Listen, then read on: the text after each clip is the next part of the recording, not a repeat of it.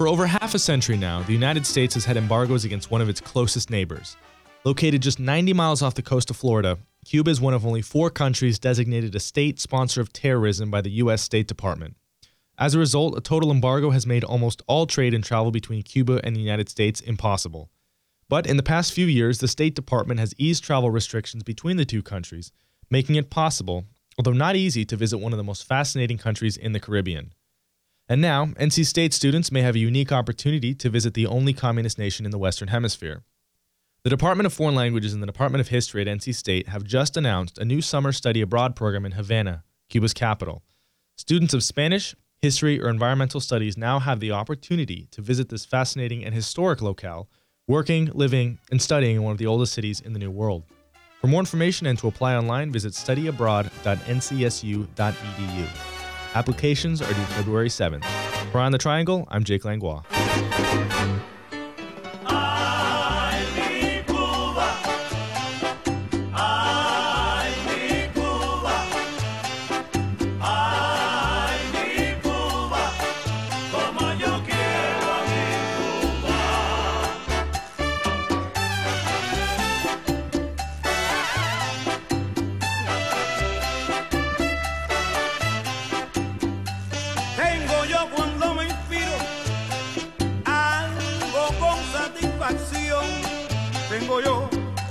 Tengo yo cuando me inspiro algo con satisfacción, pues yo tengo la razón como tú y tú que somos.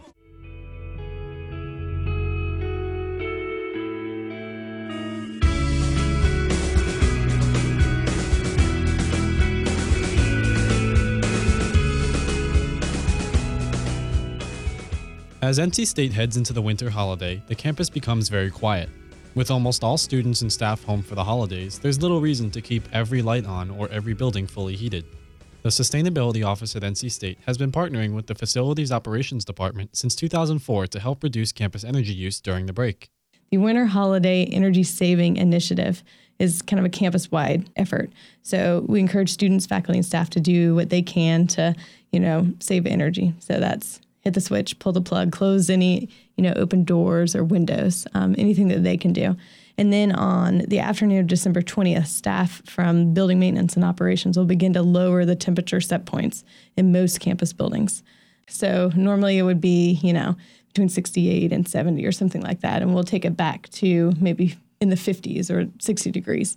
So basically it's not cutting on as much. It's still cutting on enough to prevent things from freezing or things from molding and that sort of thing. Of course, there's some buildings that will stay at, full capacity because they have research in them or they will have staff that come in over winter break and that sort of thing. So not every building is included in this, but most are. And then the building maintenance and operations, along with housekeeping, kind of do final walkthroughs through every building to make sure fume hood sashes and labs are shut and all the lights are cut off, or as many, as possible for safety reasons. Some will still be on. Even most parking decks will be closed during this time. So the lights, they'll do it to save on the lighting. So they'll close them because it will be unsafe if they didn't have lights. And then we encourage people to unplug anything that they can because that also saves energy. Then on January 1st, staff from building maintenance and operations will begin raising the building temperature so that campus is ready when staff and faculty possibly come back on January 2nd. That's Carla Davis, the communications coordinator for the NC State Sustainability Office. She explains some of the benefits behind energy-saving practices. Well, one of the first things that we like to talk about is money, because everyone likes to save money, because they're really in sort of a budget cut time, like we all like to save money. So NC State spends a lot of money on energy. Last fiscal year was $26.4 million, which I don't know about you, but that's a lot of money to me. And anything that we can do to cut that, will help the university as a whole. So the Energy Management Office on campus works to improve energy efficiency and try to get that number to go down. But of course, the campus community has things that they can do as well. You can only change so many light bulbs before you need people to, actually turn them off or use less energy in other ways. But we're making big strides. So we have our most recent data shows that in the last decade, we've dropped 21% in our energy use per gross square foot. This 21% decrease in energy usage is especially notable considering a 16% increase in student enrollment over that same time period. So we're making a lot of progress, so that's really encouraging. But there's always more that we can do. And the energy setback is one way that we can do that. Besides the Holiday Energy Saving Initiative, there are a multitude of ways that students and staff can contribute to energy savings year-round. The biggest things that students can do is to hit the switch. You know, if you're leaving a room and you're the last person to leave the room, like there's no reason to leave that light on. So just hit it, off before you leave. And that, they say the lighting accounts for about 15% or up to 15% of energy use. So it can make a big dent if we start doing that. There's also pulling the plug. We have things plugged in. We think when we turn them off that they're no longer using energy. But a lot of electronics, when you turn it off, it really just puts it in a standby mode. So it's still actually drawing electricity. A DVR player is a great example. So that thing is pretty much constantly running, even though to you it's off. So a lot of other appliances and such do the same thing. So if you don't need it over the winter holiday break, or you don't need it, if you don't need your cell phone plugged in, then just unplug it, because then you could prevent that unnecessary drawing of power. So they think that can have up to, I've seen statistics up to like 10% of, they call it phantom load. So it's like energy that's being stolen without you realizing it. So that's something you can also do. In the winter, or in the summer, like you can do a lot with the adjustment of temperature. And you can research this online, but during the summer, I think they say that the ideal temperature to keep your house at is 78 degrees. And then in the winter, it's like 68 degrees. And every degree that you go up or down, you're going to pay extra. You're going to use more energy or less energy. But those numbers have been, I think, kind of the sort of the sweet spots where you get the most bang for your buck. And then we have a lot of students who are involved in research on campus, and the fume hood stashes that are in a lot of labs, those use a lot of energy. If they're left open, they can use up to $6,000 a year in energy per hood, because it just sucks all the heated or cooled air from a room and pumps it out the roof. And it does that for safety. But if you're not using it currently for an experiment, just shut it, and then you can save all that energy. In addition, there are some simple purchases that will be well worth their cost in energy savings. The Smarts Power Strips are a great innovation. I'm not sure if they're available on campus, but you can find them in any other, electronics store around the area. But the way it works is it'll have different outlets do different things. So one is, for something that's always on. So if you need something always on, like a refrigerator or something, that you could plug it on the one that's always on.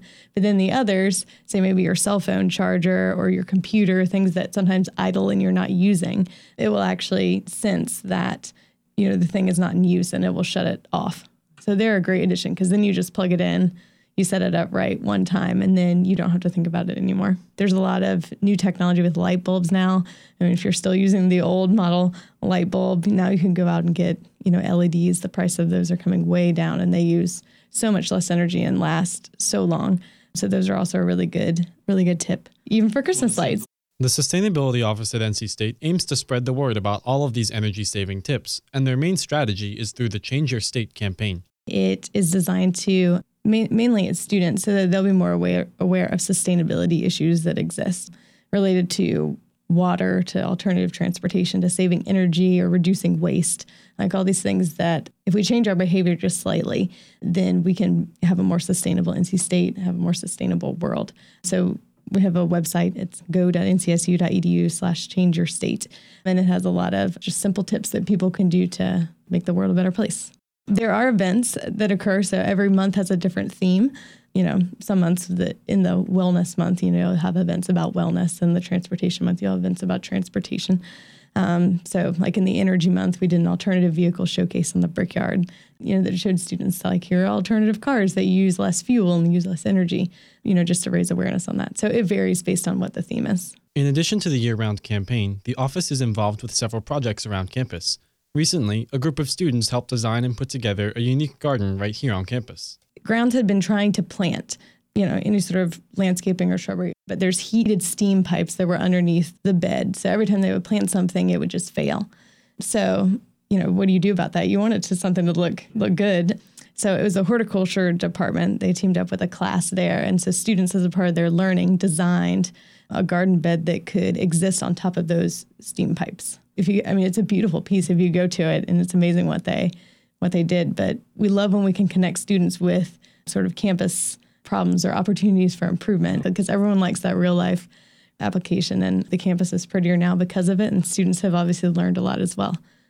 If you're interested in getting involved with sustainability initiatives or the Sustainability Office here at NC State, there are several things you can do. You can go to the Change Your State website and check out all the things that you could just start doing on your own. You don't have to ever connect with our office if you don't want to. You can just go and just start doing those things. You can sign up for an email newsletter if you want, and that will give you sort of tips that will come directly to your inbox. We also have a lot of opportunities and jobs and that sort of thing that go out through there. We also have something called PackLink. So I think it's go.ncsu.edu/PackLink. And it's, if you're looking for a real world experience on campus, then we have a fair amount of projects on campus that need a student's help. And if you would like that real world experience, then you can sort of browse through and see if there's anything you're interested in and then connect with a department on campus to hopefully make campus a better place and then give you some resume experience as well. And finally, if you want to keep up with the Sustainability Office via social media, be sure to find them on Facebook at facebook.com/NC State Sustainability and on Twitter at NC State Sustain. For Eye on the Triangle, I'm Nick Savage.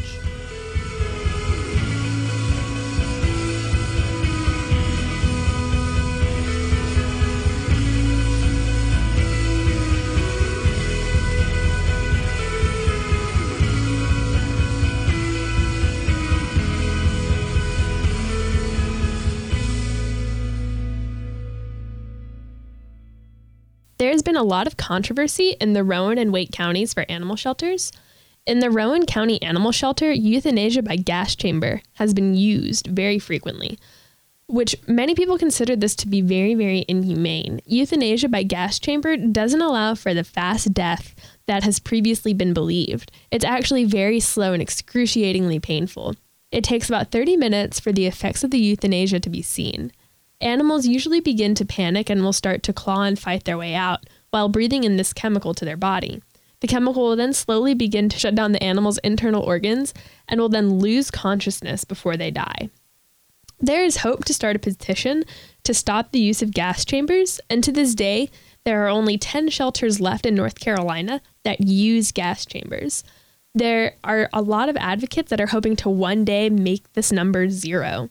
In Wake County, animal advocates are also calling for the resignation of the Wake County Animal Shelter director who euthanized 60 cats recovered from a Raleigh home in November. The cats all came from a local woman who is a local rescue group volunteer. Calvin's Paws is an animal rescue volunteer group that places animals in a short-term foster home until they can be adopted. One woman had about 90 cats living with her, and she was no longer able to care for them, so the animal shelter took them in and euthanized them almost immediately. The animal shelter director claimed that many of the cats that they had received were euthanized because of various illnesses. Wake County animal shelters are often functioning close to 100% and often do not have enough room for all the animals they receive. So they partner with volunteer organizations like Calvin's Paws. However, the larger volume of animals that they receive, it's really easy for someone to slip through the cracks and not follow regulations, similar to this woman with 90 cats. After thorough review by the Wake County Director of Environmental Services, the shelter has been told that there is certainly room for improvement, but there is nothing that raises serious concern. For Eye on the Triangle, I'm Michaela O'Connor. The football team fell to Maryland 41-21 this past weekend in the Pac's last game of the season. NC State started out well, scoring on their first drive and taking a 7-0 lead, but that was the first and only time that they would lead as they proceeded to give up 28 straight points to the Terrapins. In his final collegiate game, senior Brandon Mitchell threw for 200 yards and 2 touchdowns. State ended the year with a record of 3-9, a disappointing first year for head coach Dave Doran. However, there is hope for the future because of a strong recruiting class as well as some transfers that will be eligible to play next year. Also, congratulations to linebacker Robert Caldwell and Nicholas Sadie for making honorable mention for the All-ACC team. The men's basketball team had a very good week, blowing out a Sweet 16 team from last year in Florida Gulf Coast, as well as beating a previously undefeated Eastern Kentucky team. One of the reasons for their success this week was the season debut of 7-1 senior Jordan Vandenberg. He was able to take the rebounding and defensive load off of our trio of freshmen big men and leading scorer TJ Warren. Speaking of Warren, TJ became the first NC State player since Rodney Monroe in the 91 and 92 season to score 30 points in consecutive games. The basketball team is now 4-2 and has shown great progress, so look for this team to make some unexpected noise in the ACC this year. Their next game will be tomorrow at home against Northwestern. The women's basketball team was very busy this week, playing 4 games, 3 of which were in the Gulf Coast Showcase in Florida. They dispatched Davidson early in the week before they lost the first game of the tournament to Wright State, their first loss of the season, before bouncing back to beat Southeastern Louisiana and UCLA to capture 5th place. The women have jumped out to an 8-1 record in Westmore's first season, the program's best record since 2007. Their next game will be on Thursday at Northwestern in the ACC Big Ten Challenge. The volleyball team lost 2 games against in-state opponents this week, losing to Duke and Wake Forest 3-1, 3-2, respectively. Unfortunately, they lost the final 5 games of their season, which does not bode well for the ACC tournament and beyond. However, the volleyball team still has a 20-12 record and could still do some damage in the postseason. The men's cross-country team just finished up their season at Nationals in Terre Haute, Indiana. The team's star runner, senior Andrew Colley, had an awesome race, finishing in 7th place, which was good for an All-American nomination, and the highest finish at Nationals for a Wolfpack runner ever. Colley finished his career as a 4-time All-Conference and All-Region runner and a 3-time All-American runner. The team as a whole finished in 28th place. Junior Joanna Thompson ran as an individual at Nationals, finished in 36th place, which was good for her first All-American nomination. The wrestling team recently traveled north to compete in the Journeyman Northeast Duels in Albany, New York. We were able to beat local teams Buffalo and Binghamton 31-7 and 27-9 respectively, but were overmatched by a 5th-ranked Illinois team. They lost that match 26-15, but were competitive against one of the top programs in the nation. The wrestling team has started the year with a 5-1 record, should continue to improve as the year progresses. They will be in action next this weekend at the Cliff Keen Las Vegas Invitational. That's it for sports today, but if you would like more in-depth coverage, please tune in tomorrow at 7 for Pulse of the Pack right here on WKNC. Talk to me, so you can see what's going on, what's going on, what's going on, yeah, what's going on. Here's what's going on at NC State.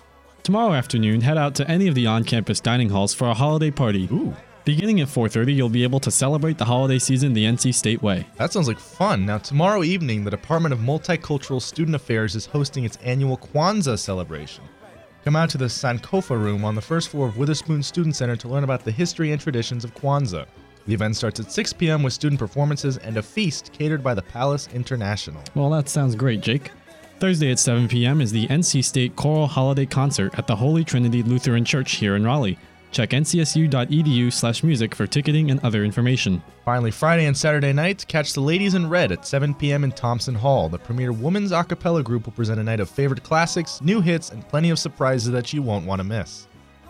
Saturday at 11 a.m., the Cameron Village Regional Library is hosting a celebration called Fireside Tales.